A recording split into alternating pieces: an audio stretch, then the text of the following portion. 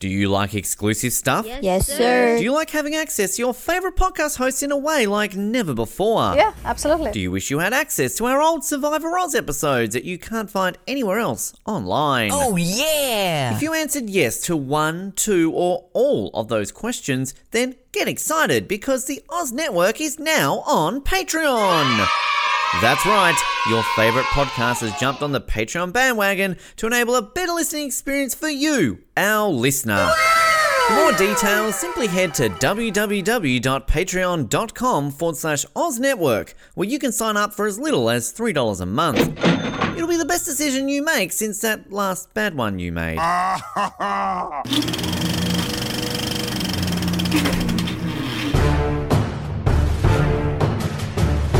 You're listening to the Oz Movies Podcast, only on the Oz Network. It is the Oz Network coming to you today for an interview, because we love doing interviews, and it's a big interview today. You heard us tease this on our recent 1000th episode. What an episode that was! Oh boy, that was a massive, massive episode. Loved every minute of it. I do, of course, speak of Aaron Schwartz, best known perhaps from his role as Dave Karp on The Mighty Ducks. The first Mighty Ducks movie, also been in Heavyweights, Gossip Girl, you name it, he's been in it. Well, he hasn't been in Law & Order SVU, but he's the only one. But super excited to bring you the chat. I'll say, my name is Ben, and I don't have an opening line. My name is Colin, and Aaron Schwartz stole my opening line. Yeah, he did. But we're not really talking much here. We're just introducing the interview. This is a fun chat, Colin. This is your first ever taste of interviewing a Mighty Ducks actor.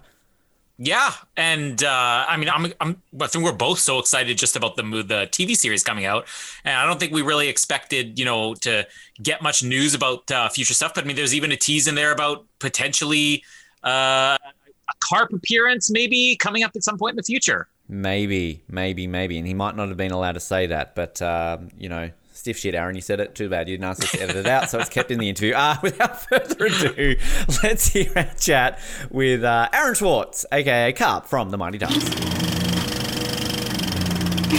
We are thrilled to welcome our next guest here to the Oz Network. You might know him from such roles as Heavyweight, Gossip Girl, because I know we have a large Gossip Girl following on this show. But we're here to talk to him mainly about one role in a little film called The Mighty Ducks, or Champions, if you're maybe listening to in Australia and you want to refer to it as that name. He played the role of Dave Karp on the original Mighty Ducks film, and I feel like I want to introduce him as the Karp star, use his head to stop the park, Mr. Kapalande, Mr. Aaron Schwartz. Aaron, welcome to the show. What's going on? I still wouldn't know that anyway. Right. So, I was going to say, how many fingers am I holding up? Oh, that's that one? Yeah, no clue. It's always a test here on the show. Yes. I wanted to kind of tie that into maybe it's Aaron Schwartz, Mr. Aaron Lunde, but it didn't sound as good as a Karp thing. Averman, huh? Man, yeah. I love him. What a man. What a man. My favorite people. That's good. Actually. Good to know. Good to know. Well, we're going to become your favourite people today with the questions we're going to ask you, because as I just said to you off air, I'm sure a lot of these you've been asked about 1,001 times. But I mean, is there one question right now that you can maybe give us a tease that you've never been asked before about your time in the Mighty Ducks? Like, is there something you've been dying to tell that no one's ever asked you in like 30 years? I don't have the imagination to come up with anything right now. I would come up with some obscure, weird, probably like bad, horribly censored or uncensored version of something. So no, I can't think of it. I've been asked a lot of questions, some very strange questions.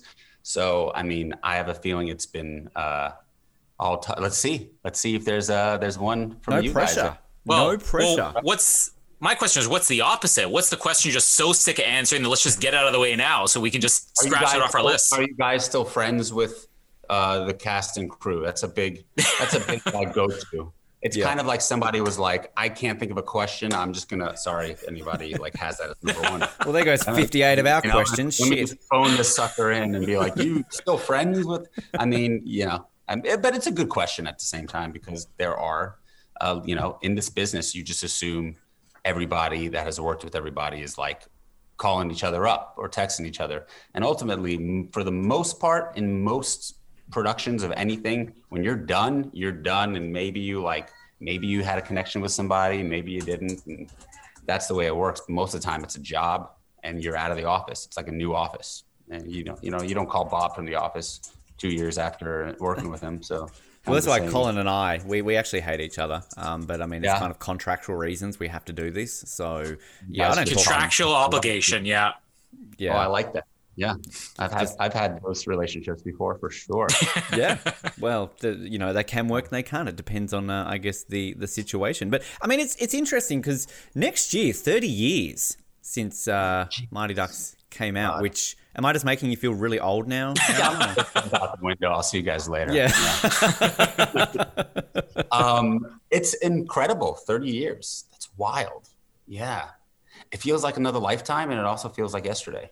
But it's crazy. I mean, it's the cliche thing that people say at this point, it's a film that stood the test of time. But I want to share with you a brief story about coming from an Australian's perspective, because I don't know if you've had many of your Australian friends talk about what the Mighty Ducks means to them. But I mean, I basically love hockey because of the Mighty Ducks. We had no exposure to the sport really until a film like this came out. And I remember seeing it. I won't tell you how old I was. I was a lot younger than you, but I fell in love with it, and from that moment on, I was hooked to this sport. And another true story, Australia's only NHL player, Nathan Walker, basically also was the same. He fell in love seeing the Mighty Ducks, and he's gone on to play the NHL. So it's weird that a movie like this about a bunch of ragtag kids going out and playing a sport like hockey has influenced so much on the other side of the world in a country like Australia, where we're not even seeing this sport.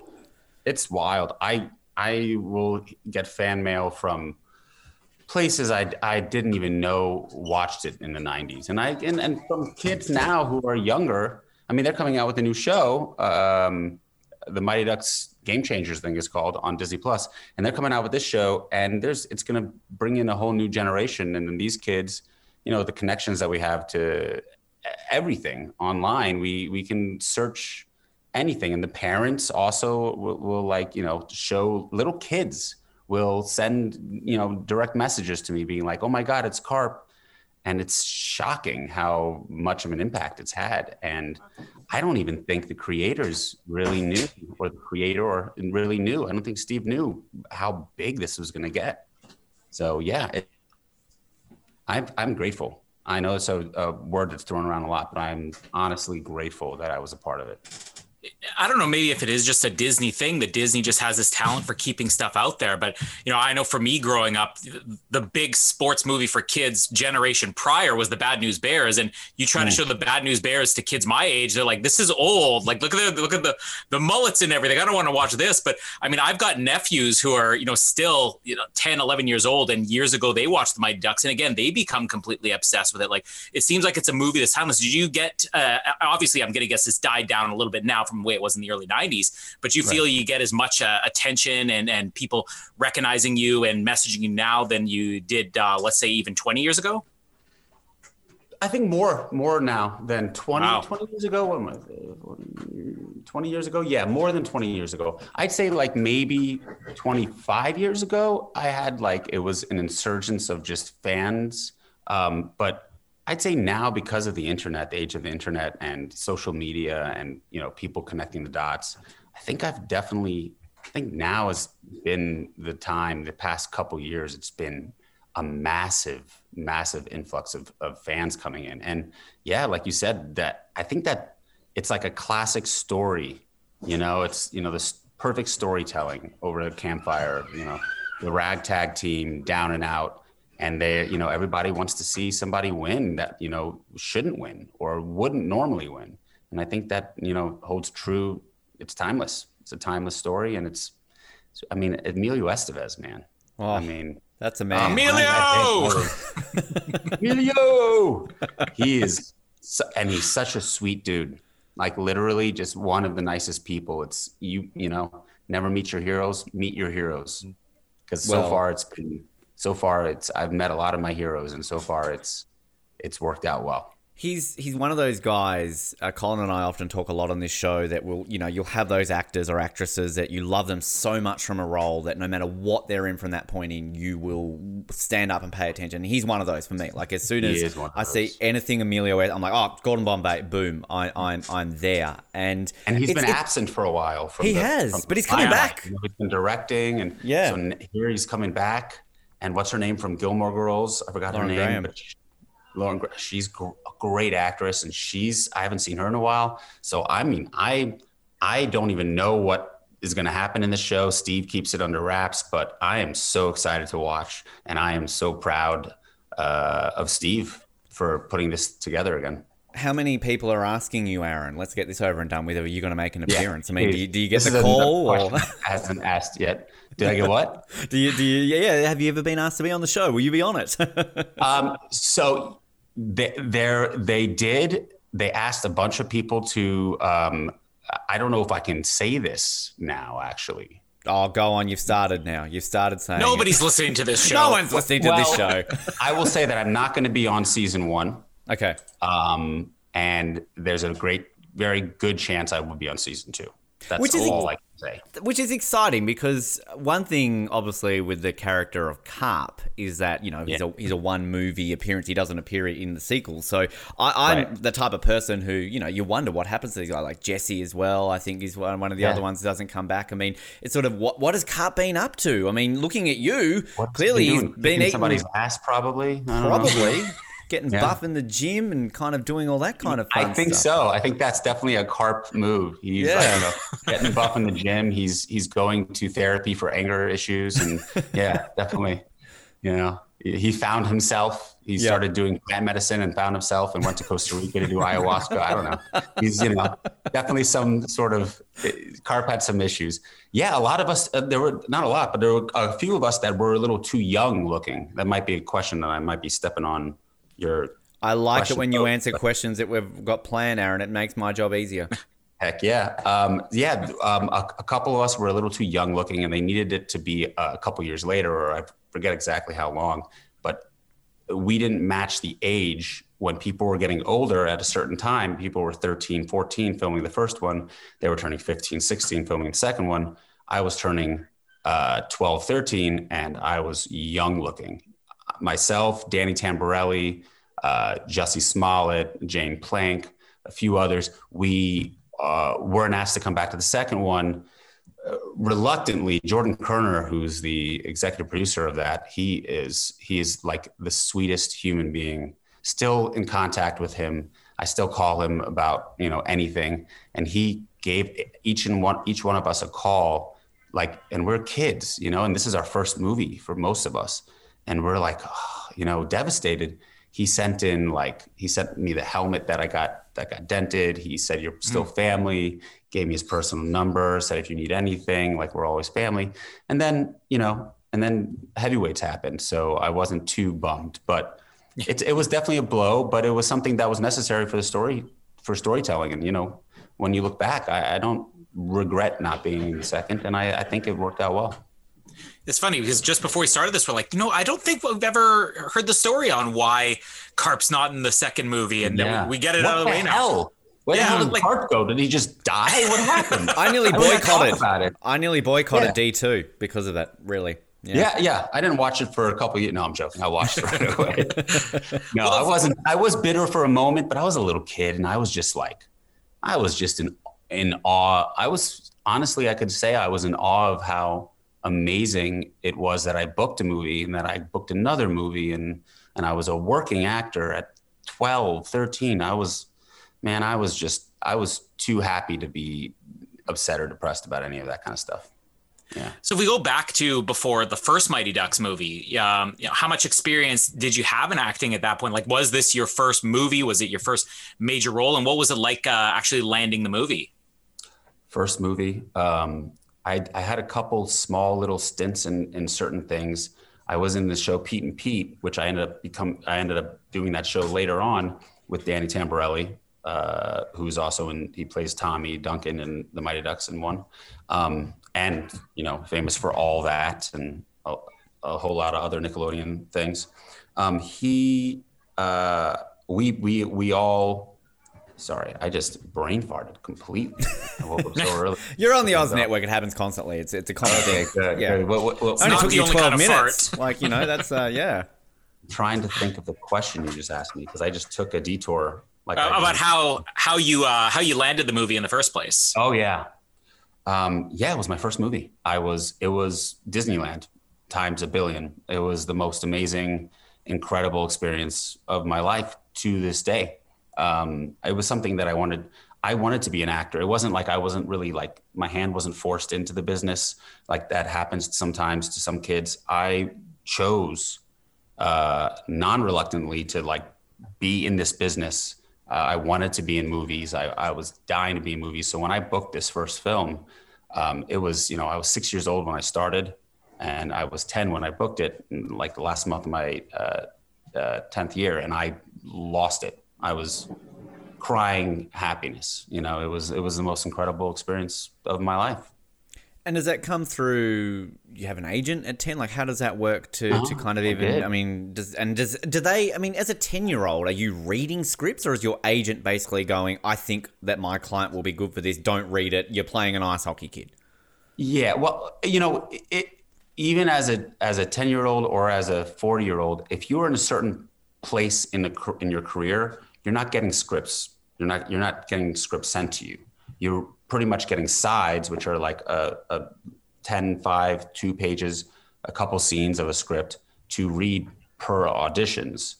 And that's pretty much what happened back then. I would get the sides faxed over to me, or I would have to go pick them up off of the door of my agency. And there were no emails at the time. It was, it was phone calls, and A phone call? I've heard of that before. Phone call? Yeah. On the cell phones? No, we did not. I'm old. And this was in 1991 when I booked it. Filmed in 92. On my birthday, they were filming.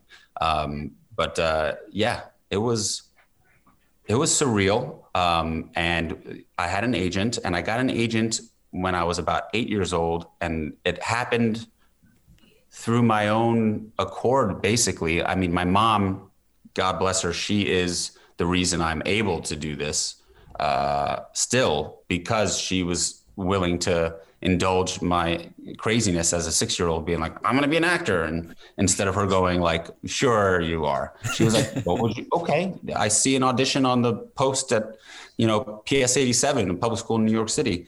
You want to go to this audition? I went to this audition. I booked it. I sang La Bamba, which I told Lou Diamond Phillips about a couple of years ago when I met him. I told him that La Bamba was one of my favorite movies as a kid. And the reason I started acting was because I booked an audition singing La Bamba. He's a nice guy, but he was kind of like, great. And so I was thinking about this moment my whole life. But never met your heroes. No, he's great. I met one of my heroes there, and he's a very nice guy. I'm actually in a movie that's just out now in some theaters, and it's coming out, I think, in 3 days on demand, called Adverse, with Mickey Rourke. Oh, and Lou Diamond Phillips is in it. Sean Astin, Thomas Ian Nicholas. Sorry, I'm plugging this, but it's a please cool do movie. plug, name drop away. Go ahead. Yeah, you just sold me on my plans for Friday night. Oh man, you got to watch it. It's about a I don't know if it's an Uber or a rideshare driver who avenges a mishap that happens with his younger sister. So and Mickey Rourke plays the bad guy. Wow. So there's an unusual role for Mickey Rourke then. Oh yeah. It was just a phone call. He was like, "Yep, I'm there." Yep. Mickey, bad. I'm there. That's all he is. But I auditioned for that, and then I was obsessed. I wish I was still as obsessed now as I was when I was a little kid, because I think I'd be rocking it out on red carpets nonstop, or virtual red carpets. But I went up to people in the streets. I went up to Anthony LaPaglia, I think that's how you pronounce his name. Oh yeah. Yes. And Michael Keaton. I went up to them in the streets. They were filming around the corner from my house, and I asked Anthony LaPaglia how do I do this? How do I get to where you are right now? This 6 or 7 year old, and he gave me a list, wrote down a list for me, got a piece of paper, wrote down a list, told me everything I needed to do. I followed that list and had an agent by the time I was 8. Wow. You're welcome. Yeah. Australia helped you. So you helped Australia for Mighty Ducks and ice hockey. And now Anthony LaPaglia helped you as an Australian. Wow. Connections. He's Australian. He is. always sounds like he has an Australian / Brooklyn Italian accent. Yeah, it's kind of in the middle. Yeah, and it's fun story. His brother, Jonathan LaPaglia, is actually the host of Australian Survivor, so he's doing very well for himself now in Australia. So there's these connections that happen there, Aaron. You know, very nice dude, and it was very kind of him to go out of the way for some little kid running up on him and being kind of rude. I think I was probably didn't mean to be, but I think I was like, how do I do this? How do I be in movies?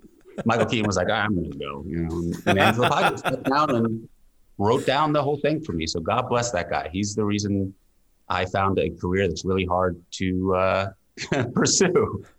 Yeah.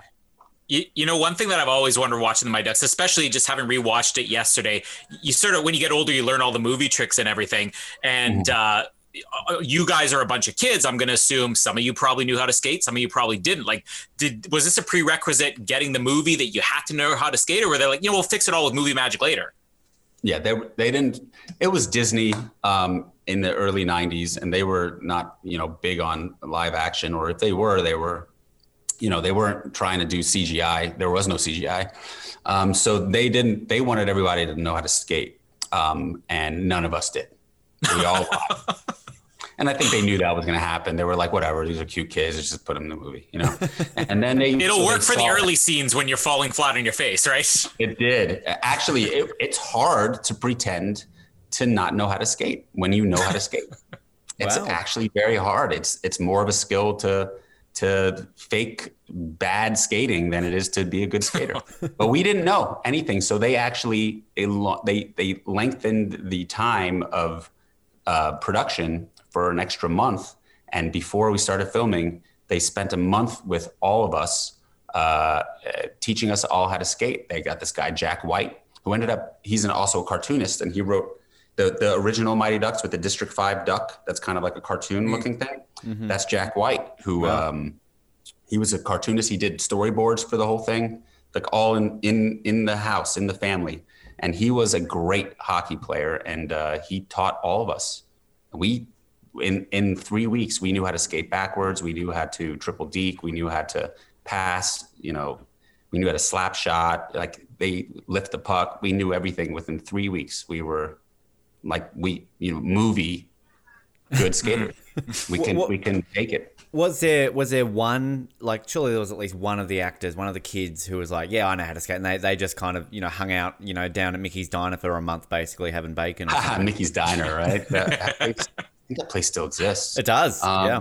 It does, right? Yeah. My first time in Minneapolis, where do you think I went first? Straight to Mickey's Diner. So it's such a cool little spot. I like those little like trailer diners.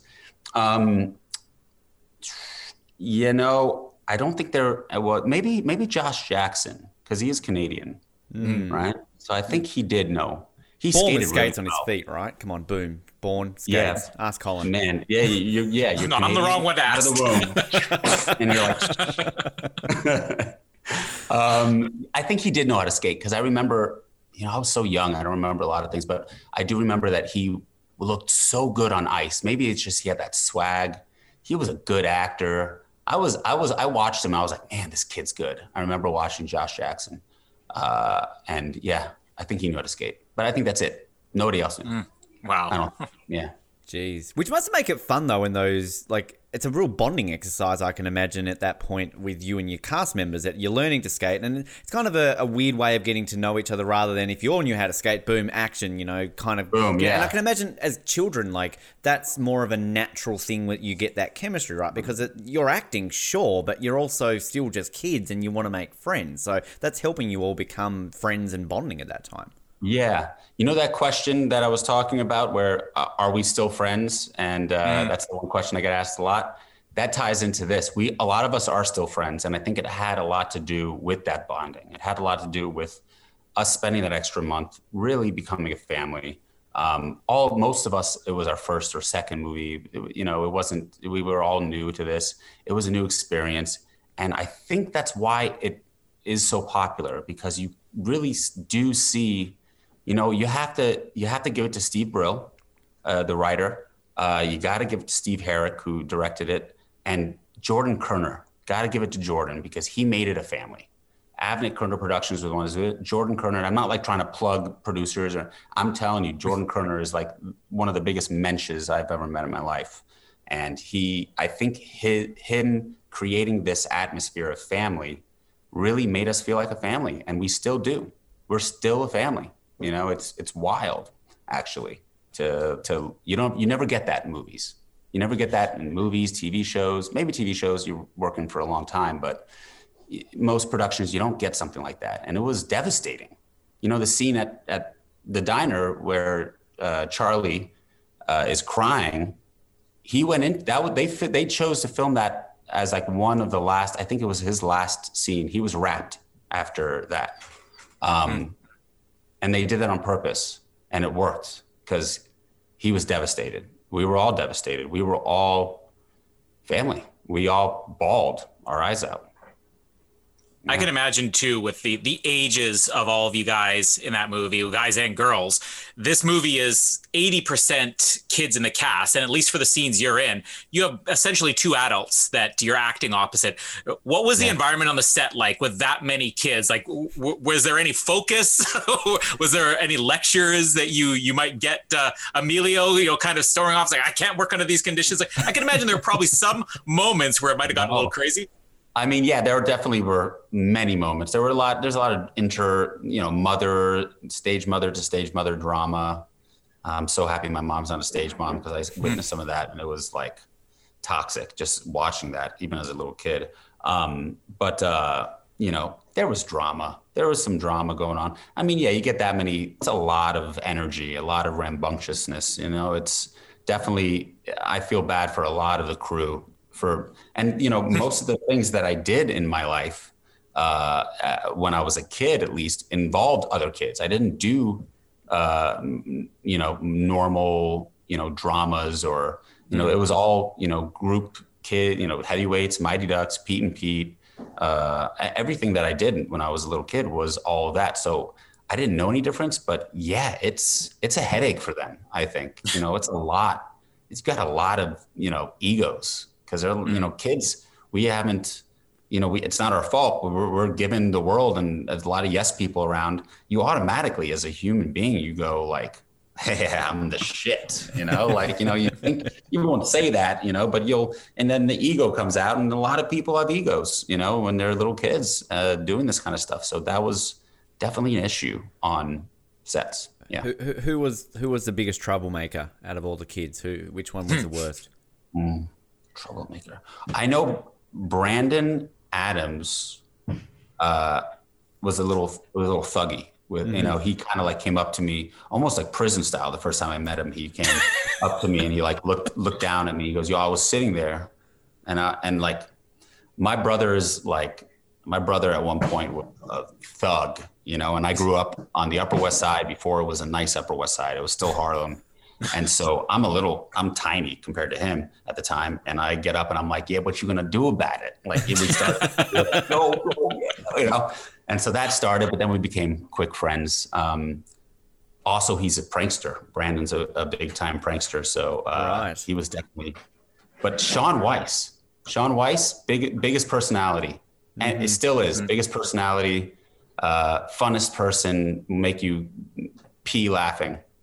Literally. I had the pleasure of interviewing Sean a few years ago and just such a thrill because I played field hockey and I was a goalie.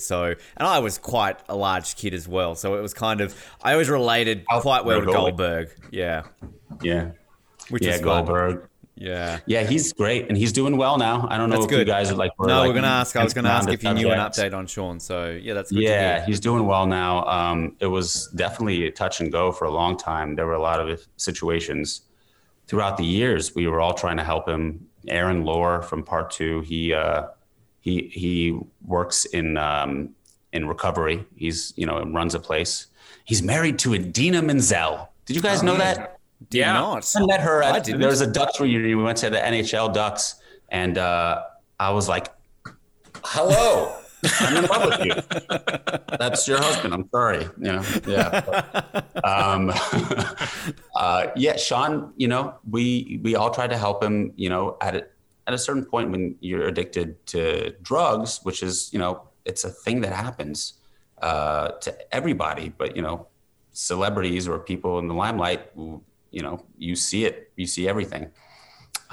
You're not going to get help unless you really want help. And luckily, Sean has finally wanted help. And he is now, with the help of Natanya Beth Ross, who has really come in and hooked him up with a lot of recovery and, you know, great stuff. Right. He's been able to recover, and I just talked to him yesterday, just texted him. He's living in a new place. He's near a Whole Foods, which he's happy about, you know. Yeah, and he looks great. He looks great. He's in good spirits, and makes me like, it warms my heart because I was really rooting for him. Yeah.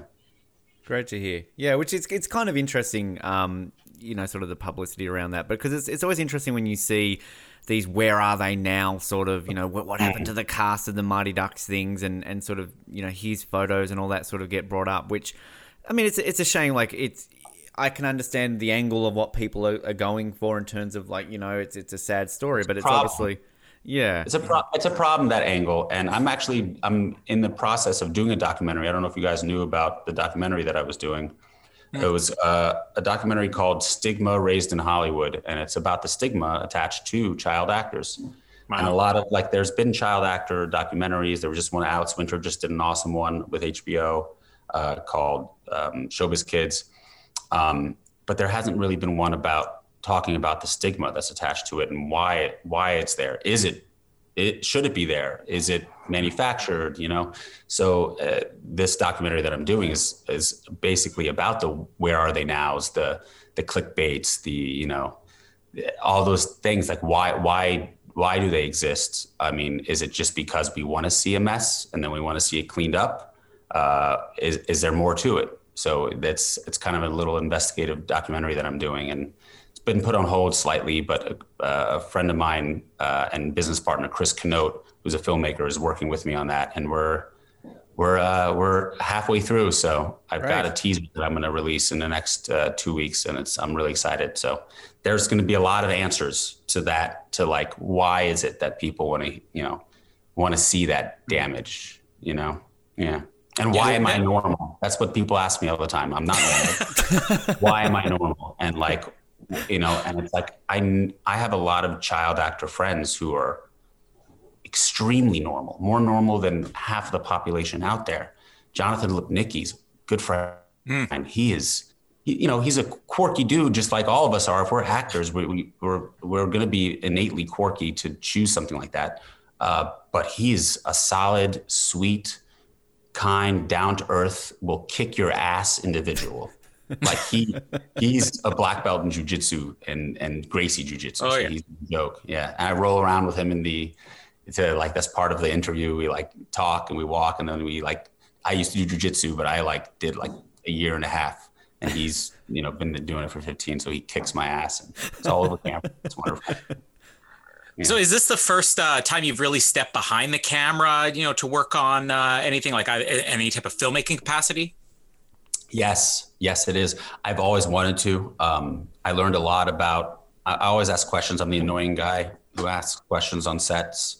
Some people love it, some people hate it. I'm like, why can't you take the camera there? What lens are you using? How does that work? Why is the light back there? Why are you zooming in this way? How did how did that happen? How did you do that? And Anthony LaPaglia would listen to me. Yeah. You should too. Where's Anthony LaPaglia when I need him? I want to eat some Zuppa de Peche and Vegemite. I don't know. Apologize. That's a famous Australian combination right there. You know, right there, right? That actually would probably be good. The earthiness of the Yeah, it would work. It would work very well. Which, because you stepped away from acting for a while after Heavyweights, didn't you? So it's kind of to get back into that, and then to kind of use that, I guess, curiosity of the behind the scenes stuff to now use it into a documentary like this. I mean, was that your time away from acting? Was that something you ever thought about, rather than going back into acting, more so filmmaking rather than acting? I did think about it for a bit. I thought maybe I should go to film school, but then I'm like, I think I know a lot, or I could always learn, the math behind, lighting and stuff like that. But I'm not going to be a director of photography. That would be too tedious for my left brain. It needs to like go around and do. But I did think about it. I'm a huge fan of Scorsese, of different filmmakers that like kind of use the camera as a character as well. And so I was really into like movement and how cameras work and how they, I learned about snorri cams and made my own snorri cam, like a thing. And I was like obsessed with the mechanics of stuff. I did think about it, but I think the reason I approached this documentary was not to be a filmmaker, because I'm more writing and kind of co-directing and being in it, as opposed to really making the film. I mean, I'm making it. I am making it, but I didn't do it with that goal in mind. I did it because I thought this was something that really irked me a little bit, and I think it inhibits a lot of younger actors or kids who want to be actors. Should they be actors? Corey Feldman in the documentary tells me that no child should be given the opportunity to become famous before they're 18, because ultimately it's going to lead to their downfall. That's Corey Feldman's point of view. I, on the other hand, didn't have that point of view. Maybe I'm shifting. Maybe I'm, so I think I lost my train of thought once again. I don't know. I'm getting old, man. It's telling you it happens. It's just like, seriously, I'm actually surprised that you've only done it twice. I mean, twice? Colin and we're usually talking about something else by now. Yeah. Oh man. But yeah, no, it's something that, it was important to me. And so I chose it, not as a means to be a filmmaker, but as a means to kind of get the story out there and, kill two birds with one stone in a way. With the role of Karp, you're a young actor. Obviously, it's a lot different now when you get a role and you get into that character's head. You're trying to work out who they are, backstory, all that sort of stuff. I mean, do you just basically, as a kid, go, "This kid's a cool guy. He's a bit of a goofball, and he's going to get smacked in the head pretty hard"? I mean, is that kind of how you look at it? Or can you, as a young actor in your first role, try and get into the mind of Dave Karp? I took Meisner. No, I went to Lee Strasberg with Adam Bush. Do you guys know who Adam Bush is? I do not. He's a pretty well-known actor. I love that kid. I'm totally diverting all of your questions into something else. I'm sorry.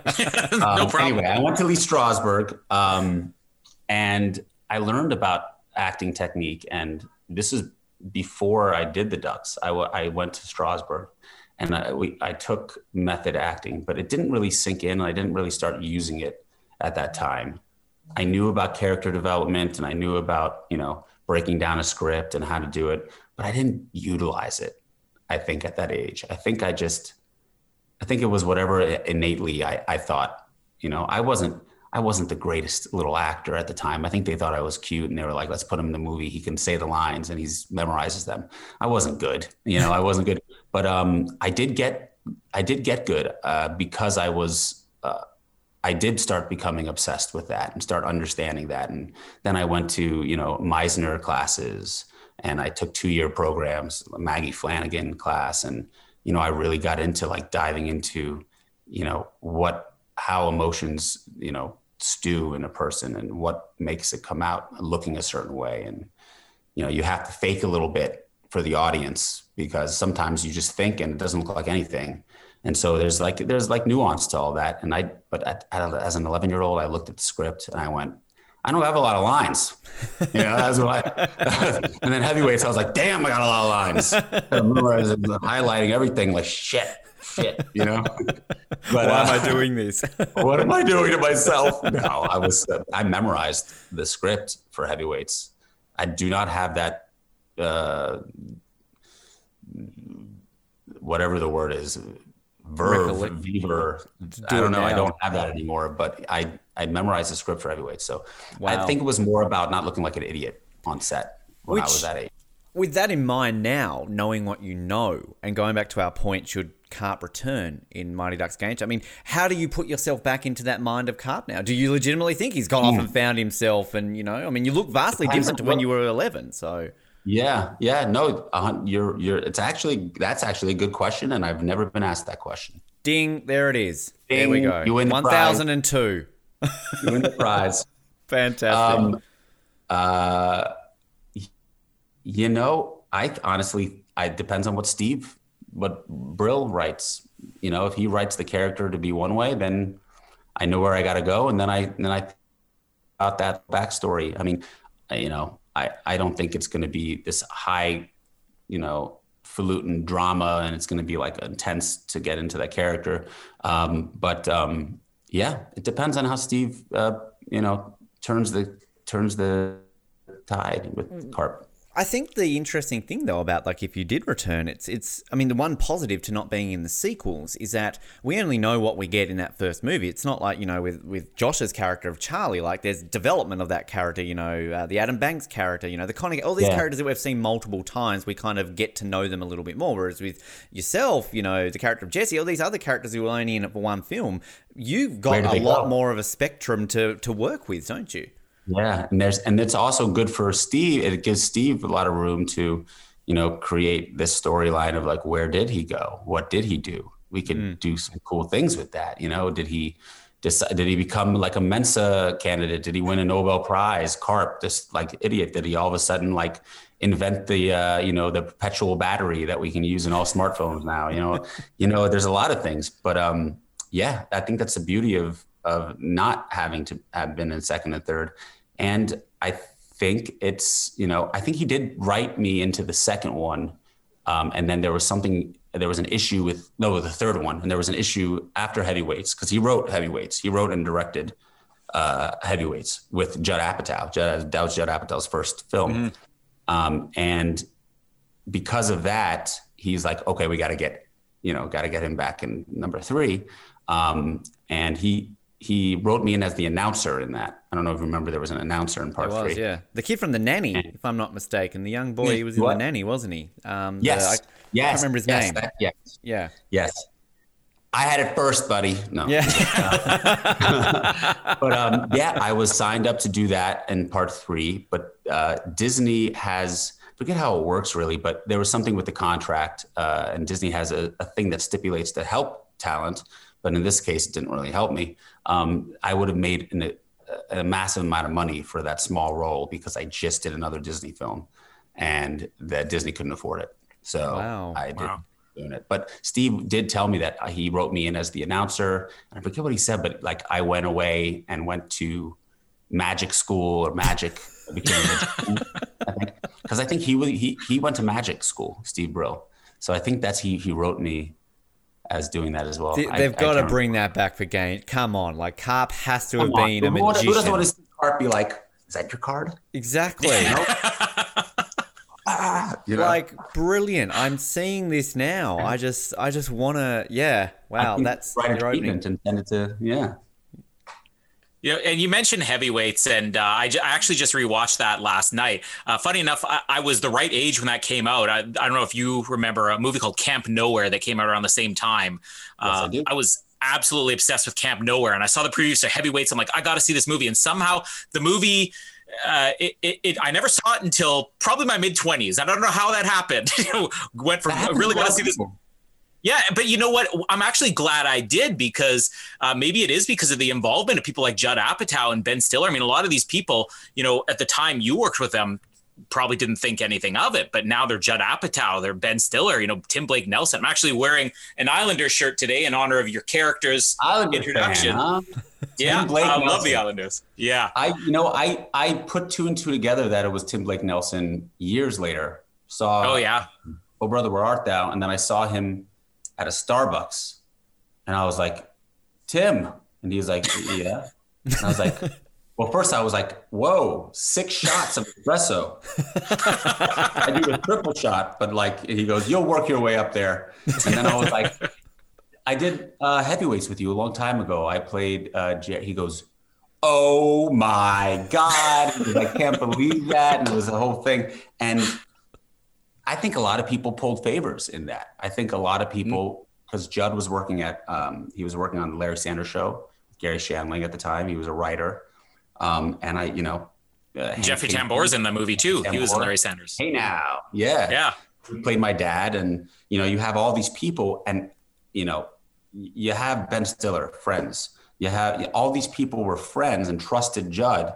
And even though this was Judd's first movie, Disney was like, let's do it. They trusted Steve. And then I think they just kind of like pulled favors. And these people ended up becoming massive. Peter Berg. Yeah, cameo. I mean, I guess you couldn't even say it was a cameo because that's the thing at the time. He wasn't even well known at the time. Yeah, these are like kind of their first breakout roles too. You may have been one of the more well-known actors in that movie. Maybe. I mean, Ben Stiller, Reality Bites just came out, and he directed that. And I remember I knew about I knew about Peter Berg actually because he was an actor at the time. He wasn't working a lot, and he ended up switching gears and wrote stuff because he was like, I want to be in this business. And I heard a whole story about him, and he ended up doing the Matt Damon thing, and that's how he became Pete Berg that we know. But at the time, he was not very well known, but he played somebody with a mental disability in a movie called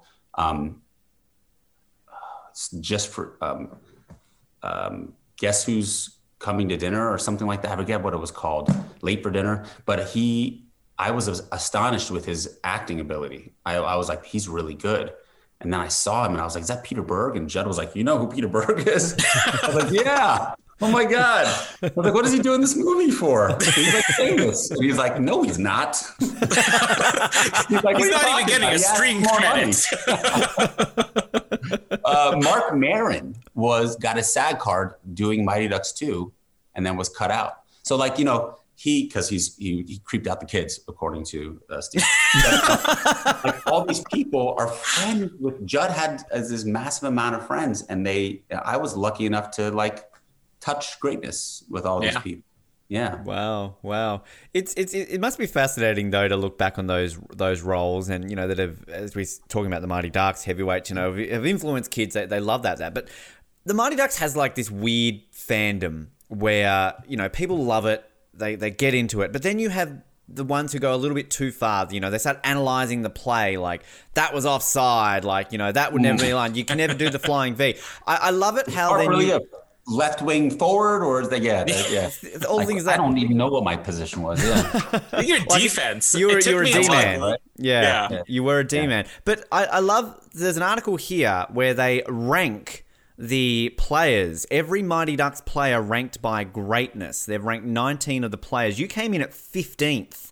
Yeah, surprised I wasn't 19. Yeah, yeah. So, at number 19 was Luis Mendoza, just because he couldn't stop, right? So basically, they thought he sucked. But you were above the Duncans, you were above Tammy and Tommy, and then you were above Peter as well. So, but it says here that let's not sugarcoat this. Karp is the fat kid. Even on a team of lazy, out-of-shape dudes, he's the one you would single out as the fat kid. His backwards skating can only be described as poor, and he's easily intimidated by opponents. There's really nothing positive you can say about his on-ice game, but he does bring a lot to the table in terms of keeping the room light. He's a prankster. He's well-liked by the other players, and if you're going to have a guy on the end of the bench who doesn't play a ton of minutes, you want it to be someone like Karp.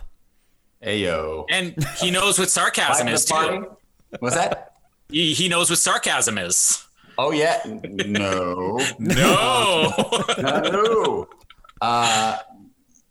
That backward skating, I'm a little offended by because that was some good backward skating. You guys rewatch that scene and watch my backward skating. I'm not leaning too far forward. My knees are bent just the right amount, and I'm using a nice swoosh back and forth motion. Man. But though, why do you drop to your knees? That's a good question. That's how you get hit in the head. You drop to your knees and then boom. But how is the puck going to hit my head if I'm not on my knees? But there's got to be an explanation. Is this like a defensive tactic that Bombay is putting towards you? Like, Karp, if you get to this point and you're one-on-one, drop to your knees, take the puck in your head, get knocked out. Yeah. There's got to be some sort of tactic. It's a slow drop, too. Yeah. It's like a click. It might have been my inability to drop to my knees too quickly, but it was like there's like a pause, and I'm like sitting there waiting. Yeah. Another little thing, I don't know if you want to call it trivia or whatever, that I never quite picked up on until I watched it yesterday. The main character, everybody would say, is Charlie in that movie, but like Charlie kind of becomes the main character in the last half of it. you're the first of the kids introduced. I mean, probably I would say arguably the first 10, 15 minutes of the movie, it's all Karp. Karp's the one who's all over Bombay. Karp's the one diving in the dumpster, diving out of the dumpster. I'm glad you said that. Do you want to be my agent? Or the original Mighty Duck. Screw Joshua Jackson. You could have had Dawson's Creek. I look back. I talked to Steve about it. I look back, and I see, like, if you look at all of the, I'm always next to Emilio. I'm always front and center. I'm a small character. Well, not small, but I'm like, not a main character, but I'm always there. I'm in the beginning. I'm the one who's always next to him. You look at the covers, I'm always like next to Emilio. I'm always, and I wonder, because I think Steve wrote that character after a good friend of his named Karp. I think he had a friend named Karp. And I think it was like an homage to his friend. And I think he wanted that character to be a little more up and center, even though it wasn't, a major part of the narrative. So I think that's why I was, I'm happy about it. I'm on celluloid history forever, right in the middle. Yeah. So, but I think that's what it was. I think it was Steve. But yeah, it's interesting that you mentioned that. I am the first one in it. Interesting. I'd love to find out about the hat that you wear, like the little, it's almost like a Russian style. You've got like almost, was that, I mean, what was the idea behind that? Do you ever find it? Did you get to keep the hat afterwards as well? I did not. I wanted that hat. I hated it at the time. I was like, this looks horrible on me. I look Russian. And I think it was because I looked Russian. I mean, I've always looked Russian. I've always looked somewhat Ukrainian, Hungarian blood, Hungarian Polish. I don't know the reason. I think they just thought I would look like a little troublemaker with it, probably. Those Russian troublemakers. Oh my God, wait a second. Hold up. Oh, he's going to go get something. This is what we always get, the props. 2 seconds. I'll show you guys this. Colin and I will just break this time by singing something. Is Averman at the door? Yeah. Is he going to join us? Ladies and gentlemen, Emilio Estevez is here. Random surprise guest on the Aaron Schwartz interview, presenting Emilio. Emilio, what you been up to? How? Never mind. Sorry, guys. I know this is a podcast, and that was very rude of me. I wanted to show you guys something just because I thought it was cool, but I can't find it. You can't find it. But you mentioned you got the helmet back eventually. So do you have any other like props? Did you keep anything from your time on the movie? Yeah, a couple jackets. They gave us like a crew jacket, which was like Emilio's jacket, the Ducks jacket. I gave that to I lived in Israel for a couple of years. When I left, I went to Israel. It was like a big thing that I did, but my brother was learning in Israel, a Jewish family. And I went there and I ended up staying there for a couple of years. I was like, this is fun. Let me just go do this. And I gave it to my girlfriend out in Israel and never got it back. Oh. I was really devastated about that. But yeah. Well, we're really big in Israel, so I'm sure she's listening and feels guilty right now. Yeah. She actually lives in Australia. Actually. Oh, even bigger listenership there. I don't think we've got any listeners there. No one knows about us there. I'm going to come out there and like hunt her down and get my jacket.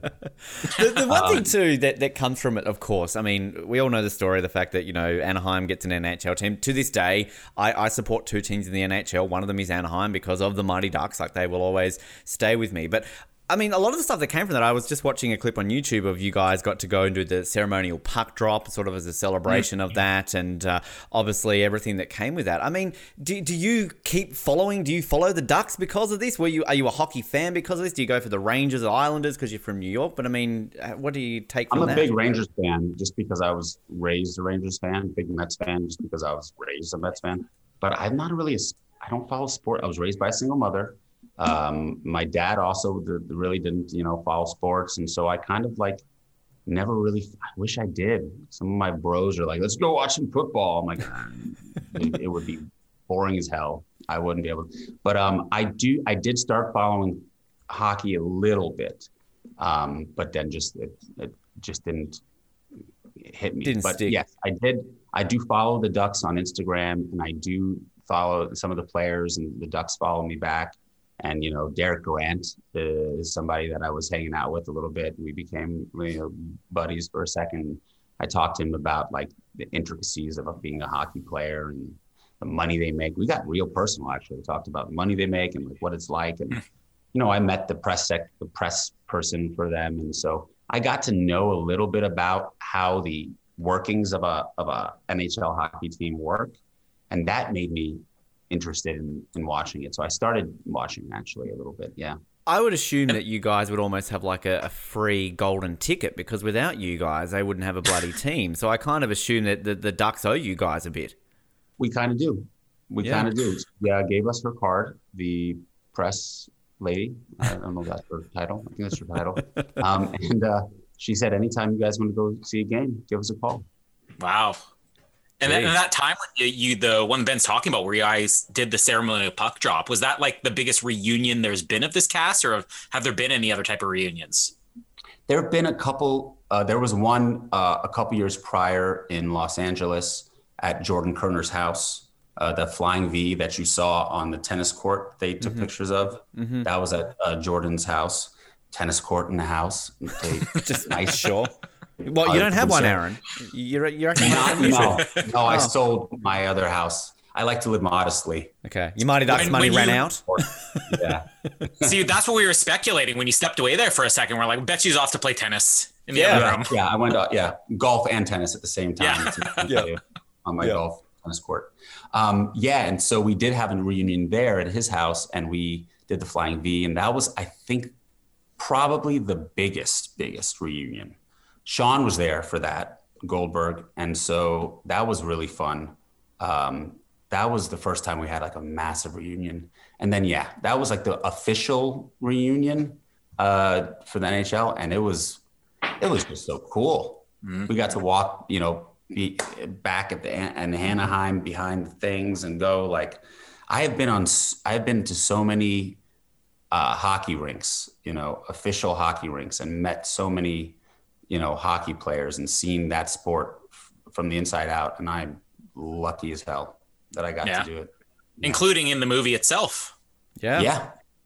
North Stars, Minnesota Stars, now the Dallas Stars. And I don't know, stars all over the place, but Mike Modano, Mike Modano and what was his name? McCrae. Gavin, Travis, I don't know. But I always just notice Mike Modano. Yeah. That's what we all remember. He was like Gretzky, exactly. Of the Stars. And so, we met and we got to skate on the rink. We got the big one was skating on MSG. I got to go and shoot against the Rangers goalie at MSG. Nice. That was like at home. I was born and raised in New York, so that was like the coolest. Anytime to go to MSG, you'd take that opportunity. Basil McRae is the other guy. Basil McRae. Which I mean, let's be honest though, if you had been in, he looks tall. Like I don't know, I just assume because you guys are little kids. But if you had been in the second one, you would have met Gretzky, and if you had been the announcer in the third one, you would have got to call a game with Paul Correa. So you did miss out on those guys. Thanks, man. Yeah. Just rubbing it in. This is supposed to be a fun podcast. What's happening here? We're nearly at the hour mark. That's what happens. It kind of goes downhill, basically. It's damn Australians. When you eventually, what sort of brought about once you stepped away from acting and then you sort of got back into it? Like, was there just an epiphany? You wanted to get back into it? It was always the goal? Needed to pay the bills? I've always loved it. It just kind of drew me back in. I was definitely not needed to pay the bills. You don't choose acting. I mean, it can pay everybody's bills, or it could, you can be on unemployment for a long time. And you end up doing a podcast like this. So yeah. Hey, no, I'm doing all right now. Hey, I'm doing all right. You're Friggy Silver. I can see I'm in a movie right now. What are you talking about? I think, I think I've always loved it. I was 6 years old. I wanted to do it. It's something that anytime I get a chance to act, sometimes the business gets rough and I'm like, I'm getting out of here. COVID was not easy. So I was like, oh, maybe I should just go do real estate. But then I get a chance to audition for something big or act in something. And it just re-energizes me every time. It's just like, this is what I wanted to do my whole life since I can remember. And this is what I think I was made to do. So I can't stay away from it. And tell me if this is true or not. You were in an MCU film? Yes, I was. Yes, I was. Playing a very famous younger version of a very famous actor? Yes, it's they decided, James Gunn in Guardians of the Galaxy Volume 2 decided that young Kurt Russell, young Ego, they should use less CGI and more in-camera effects. They wanted to try to they did it with Ant-Man, and they did this like it's a mixture of CGI and in-camera matching. And it's kind of the precursor to, face swapping and stuff like that. They kind of used this technology back when they did that. And they needed an actor to play this character because any scene that Kurt Russell did, the actor would have to mimic. We'd all have dots on our faces, had to mimic him, and then they would mesh it. And they would, like slow us down and move our faces. And they would have the frame on frame, the effects people in Video Village to watch the whole thing. So they needed an actor to do it. At first I booked it and I was like, oh my God, I just booked a Marvel movie. I made it, and then they were like, you're not going to be in it. It's going to be Kurt Russell. And I was like, fuck, like what? My agent and, Sarah Finn's office, the casting director, great casting director. They use her for everything. And my agent and my manager were all like, do it, just do it. Like, just do it. It's good for the look of everything. And you get to meet all these people and you get to hang out with Kurt Russell. So I went out there and I got to hang out with Kurt Russell for 2 weeks and James Gunn. And man, it was, there's another moment of meeting your heroes. I did the whole opening monologue to Big Trouble in Little China for Kurt Russell. Wow. I loved it. Yeah. Fantastic. And imagine this now. If they ever get around to doing, another Escape from New York, do like Escape from Minneapolis or something like that. And you're the guy they're going to call Snake Plissken. Put those dots on my face, baby. Yes. Yeah. There you go. You've still got him. You've got him in the drawer ready to go. Just put the dots. I'm like, did you talk to somebody? Did they? Which I have to ask then. I mean, you're sort of been in the MCU. You're part of the Mighty Ducks franchise. But when it comes to the fans, who are crazier? The MCU ones, who I'm sure know you, the dots from your face, the Mighty Ducks, or the Gossip Girl fandom? I can't imagine the Gossip Girl fandom very Gossip Girl calm. fandom is big one. There's a lot of Aussies. A lot of Aussies. That show is quite big in Australia. Really, it's crazy. Brazil, Australia, I think Ecuador is one big one. I get a lot of strange other language messages in my direct message, a little filter folder. Sometimes I go through that just to see what's going on in there, and it's like, whoa. Yeah. Like, I don't know what you're saying. That's how we got this interview going, right? Like, I just spoke in a weird language. Oh, Aussie, we'll do that interview. Yeah. I still don't understand what you're saying. I just no one does.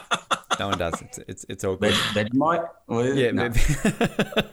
nearly got it there. You nearly got it there. But I mean, Gossip Girl in itself, I mean, obviously a fun show to be a part of. But I mean, it's kind of interesting. You start off in the Mighty Ducks, end up in Gossip Girl. Would you rather go back to a Gossip Girl reboot, or would you rather go back to Mighty Ducks Game Changers? Do I have to pick? Yes, it's the law. Shit. I like oh man, it's a tough pick. I mean, I am my heart is thankful towards the Mighty Ducks, so I'd have to pick the Mighty Ducks if I had to pick, because it was, my childhood. But Gossip Girl was such a cool character, and I got to create this character. It was kind of written a little differently, and I got to create this like slapsticky Russian guy. And it was, I got to start doing comedy for the first time in my life. And like, it was a little dorky, it was a big chance I took. I thought the casting directors were going to like tell my agent that, he's never going to work again. I really like went in there like, this is a mistake, but I took the chance and it worked. And it was something that I was really proud of, that I was able to like pull off kind of the Russian accent and pull off this character who's not a lot like me. He's very like, bumbly. Well, yeah, wasn't like me until I hit 40. Now I've become Bonnie. But I really loved doing Gossip Girl. And there is a resurgence of Gossip Girl. Joshua Safran is now the showrunner of a new Gossip Girl that's out when the HBO Max, sorry. Hey, I told him already. I was like, hey man, if you bring back Vanya, I'm ready to go. I'll work on that accent. So. You're just waiting, these characters just sitting around, like, you know, you're waiting for the Game Changers, Gossip Girl, like somebody nuggets. hire Aaron Schwartz, come on. Just nuggets waiting to get in my bank account, right? Where are they? I'm just waiting for everything else to come through. I mean, you know, I think you're in the Suits pilot. You're in Young Sheldon. I mean, all these other. You could get into Megan and Harry's world with Suits. Yeah. You know, get in the Big Bang Theory extended universe. I mean, God, you've got so many options here. I was in Young Sheldon. Yeah. As a non-speaking prisoner. Started off as a speaking prisoner, and they were like, "We're just gonna cut his line." I was like, "Okay." Do they know who you are? Are you not like, I was Karp in the Mighty Ducks? Like, do you know who I am? I'm like, no, I would not do that. But I didn't get to meet after Young Sheldon. I did do what's that show? Kaminsky Method, and I got to meet Chuck Lorre. Wow. And I think we kind of butt heads a little bit. Me and Chuck right. So it's not just Charlie Sheen then, it's just Chuck. Like everyone thinks it's Charlie Sheen, it's actually Chuck Lorre. No. Yeah, it might have been a tighter blood though. That I was drinking. Well, you have the connection to Emilio, so like maybe he knew that. Maybe he's like, this kid, he's friends with Charlie's brother. Fuck him. I don't talk about Charlie. Even though there's a lot of stuff talking, I don't, because of Emilio, you'll never hear me talk shit about Charlie. But I did get to meet Chuck Lorre, and he did line read me. Like, he'd give me a line read, and I was like, are you line reading me? He goes, yes, I am. And he goes back, I'm like, oh, fuck, I just pissed off Chuck Lorre. Like everybody else. And that's why your lines were cut in Young Sheldon. They were like, that's the same kid? Cut his lines. Get him out. Don't care who he was. He knows Emilio. Fuck that kid. Fuck that kid. You mentioned, obviously, you know, working on the documentary Adverse coming out. Anything else that we should be keeping an eye out, Aaron, that you're currently working on? The documentary is occupying the documentary, and my new puppy, Sammy, the golden retriever, who has destroyed my hands. They're occupying a lot of my time right now. Documentary, it's like, you know, I don't have a studio or anything attached to it yet. I was in the midst of pitching it when COVID hit. And so we kind of was put on the back burner. And so I don't have a network behind it or somebody behind it to like do things. So it's all kind of like guerrilla style right now still. We're still doing it. So it's slow moving because of COVID. So that's taken a lot of time.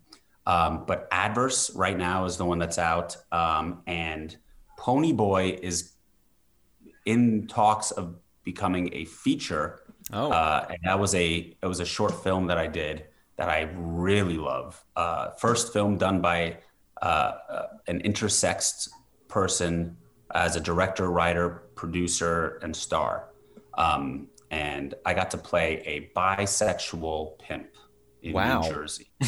Now that's the dream. That's what you're always aiming for, right? That is the dream. Are you kidding me? Legit, as an actor? Yeah. Like you either run for the hills or you jump in and hope you don't Nicolas Cage it. Yeah. Because early Nicolas Cage, you're on, you know what I mean?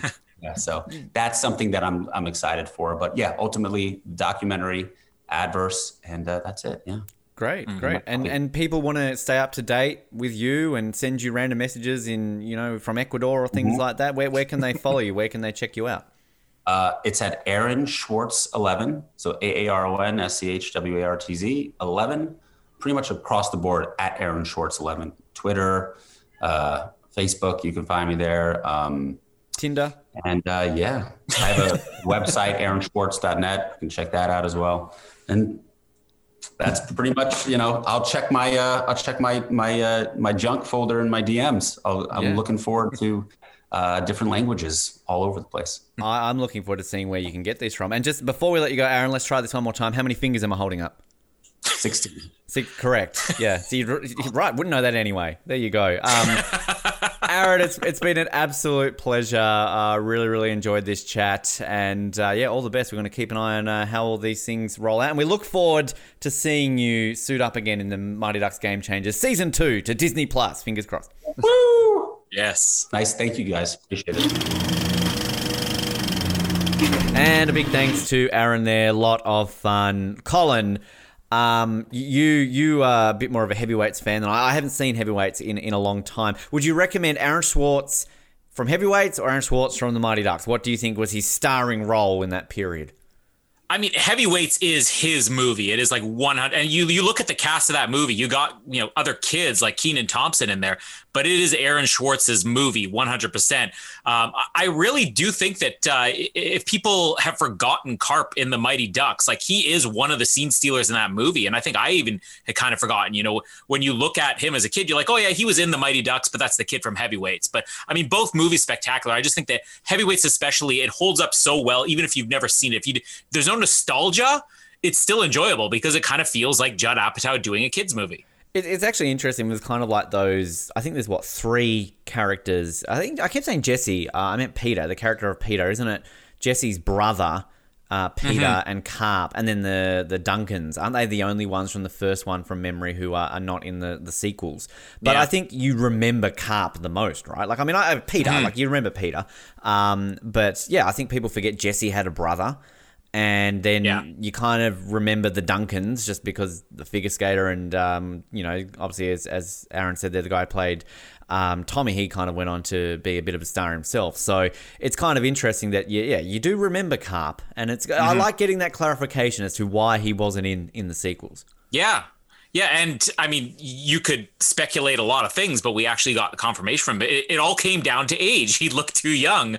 And I'm sure a lot of filmmakers out there would just say that, oh, sorry, you look too young. But when you hear like the lengths that they went through to make it up to them for not being in the movie, it probably was literally just that. And I guess you'd like to hear that now, though. The older you get, you probably like to be told that. I mean, and let's be honest, we'll share the screenshot on our social media of our chat with Aaron. We're not quite doing the video interviews yet, but we will get there one day. But obviously, and Aaron's looking fantastic still, like really. Yeah. Completely different. It's been, I think, heavily publicized about Aaron. Like, I think he was in like Men's Health or one of those magazines with the rig out, and kind of, he's really buff now. So it definitely does not look like Karp did, 30 years ago. Yeah, and of course you said when you said, oh, we're going to be having an interview with Aaron Schwartz, you're like, yeah, I think Jamie would like this guy now.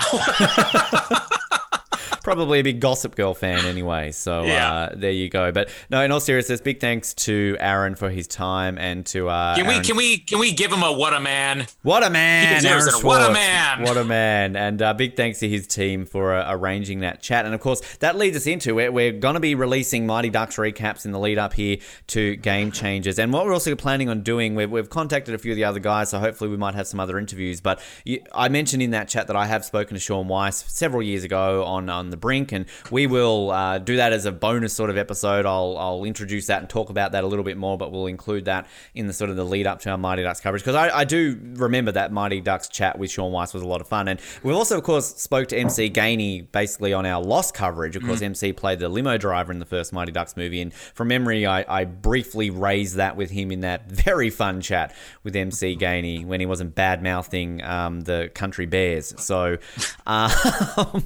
so we've got a few connections to the Mighty Ducks franchise, so we're very much looking forward to covering. We will be reviewing the new show, and then we'll be covering each of the movies, which I got to say, Colin, I mean, there were a handful of movies that when we started doing the Oz Network that I would have immediately said I want to cover those. I've been lucky enough to do a few of them, but Mighty Ducks is easily up there. I'm pretty sure the first one made my top 10, at least made my top 20, but I mean, they're iconic movies. And can I just say, I know we've said it before, say it again, I'm looking forward to going through the sequels as well, because D3, The Mighty Ducks, very underrated. Oh, yeah.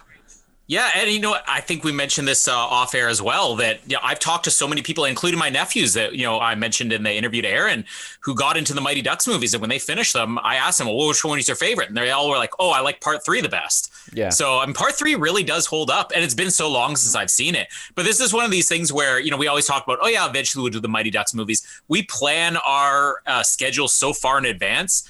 And we were like booked solid anyways, and we got Oscar season coming up and all that. But it was pretty much a given when they released the release date. You know what? We'll record all the episodes in one day. we're going to get the Mighty Ducks movies done. We are very busy bees at the moment. You're right. I completely forgot about Oscar season. Better clear the calendar even more. But I think we've all forgotten about it, because usually the Oscars are over and done with by now, but we haven't even got the nominations. So plenty to come. But very, very exciting to get to these. Thanks again to Aaron. Thanks again to everyone for listening. My name is the Benster. Use my head to stop the podcast, Mr. Benalande. And my name is No! Thanks for downloading this episode of the Oz Network. Make sure you never miss an episode by subscribing to the podcast via Apple Podcasts, Spotify, Stitcher, Google Podcasts, or by copying our RSS feed into your preferred podcast provider. And while you're there, please drop us a rating and leave us some feedback. You can also be sure to stay up to date with all the latest episodes and happenings from the show, as well as finding out how you can get involved in upcoming episodes by following our social media pages on Facebook, Twitter, and Instagram, as well as getting everything you need under one roof at theoznetwork.net. Thanks again for listening, and we'll speak to you next time.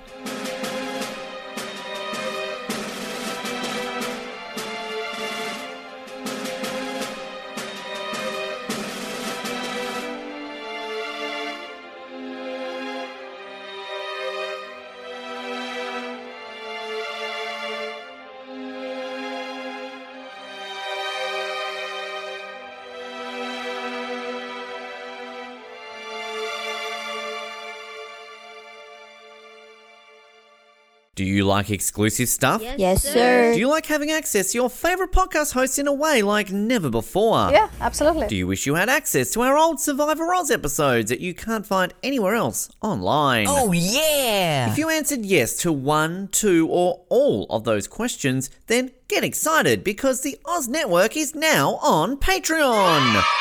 That's right, your favourite podcast has jumped on the Patreon bandwagon to enable a better listening experience for you, our listener. For more details, simply head to www.patreon.com/OzNetwork, where you can sign up for as little as $3 a month. It'll be the best decision you make since that last bad one you made.